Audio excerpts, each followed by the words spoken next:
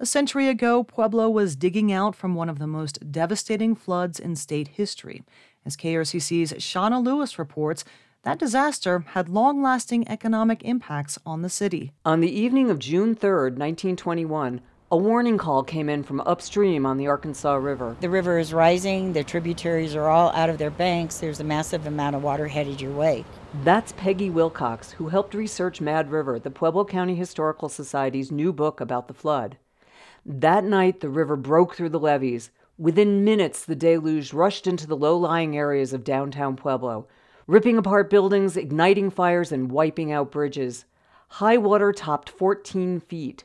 Larry Green, who also helped research the book, says the torrent swept 2 passenger trains into the river, not far from the Union Depot. The cars were wooden and began to float. They began to roll over in slow motion. Most of the people managed to get out.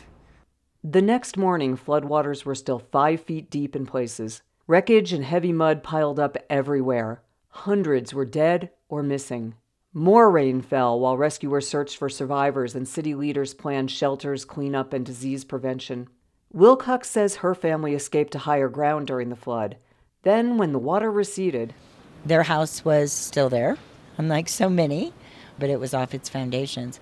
After the flood, they were able to get it moved up the hill with horses and some sort of ingenuity.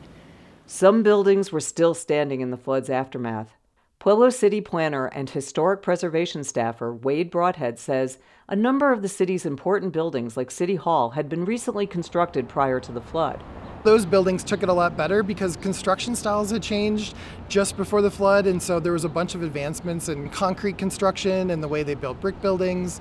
Still, the rampaging waters ravaged hundreds of homes and businesses, destroyed train tracks, and shut down utilities. CSU Pueblo history professor Jonathan Rees says along with the immediate recovery, Pueblo had to mount a colossal rebuilding effort. The first thing that has to happen is that Pueblo has to make sure that it doesn't go through a terrible flood like that again.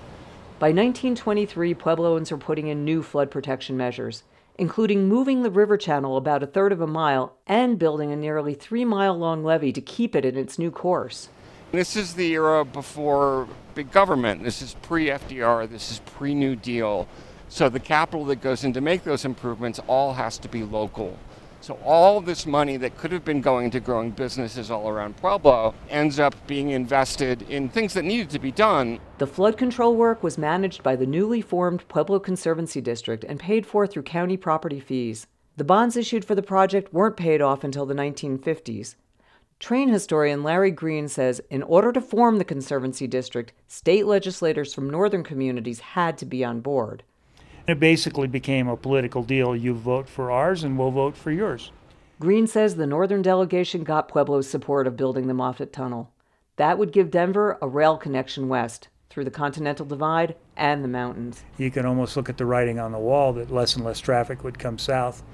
So very slowly, over a long period of time, less and less transcontinental traffic moved through Pueblo, which really changed the dynamic of operations here in the city. Green says since the tunnel was built, the number of railroad employees in Pueblo has dropped substantially to less than 500 today.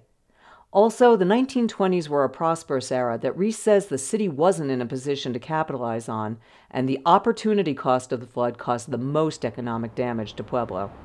I sort of imagine that if downtown Pueblo had never been hit by the flood, Pueblo could be what Colorado Springs is now, a late-blooming, post-World War II growth city.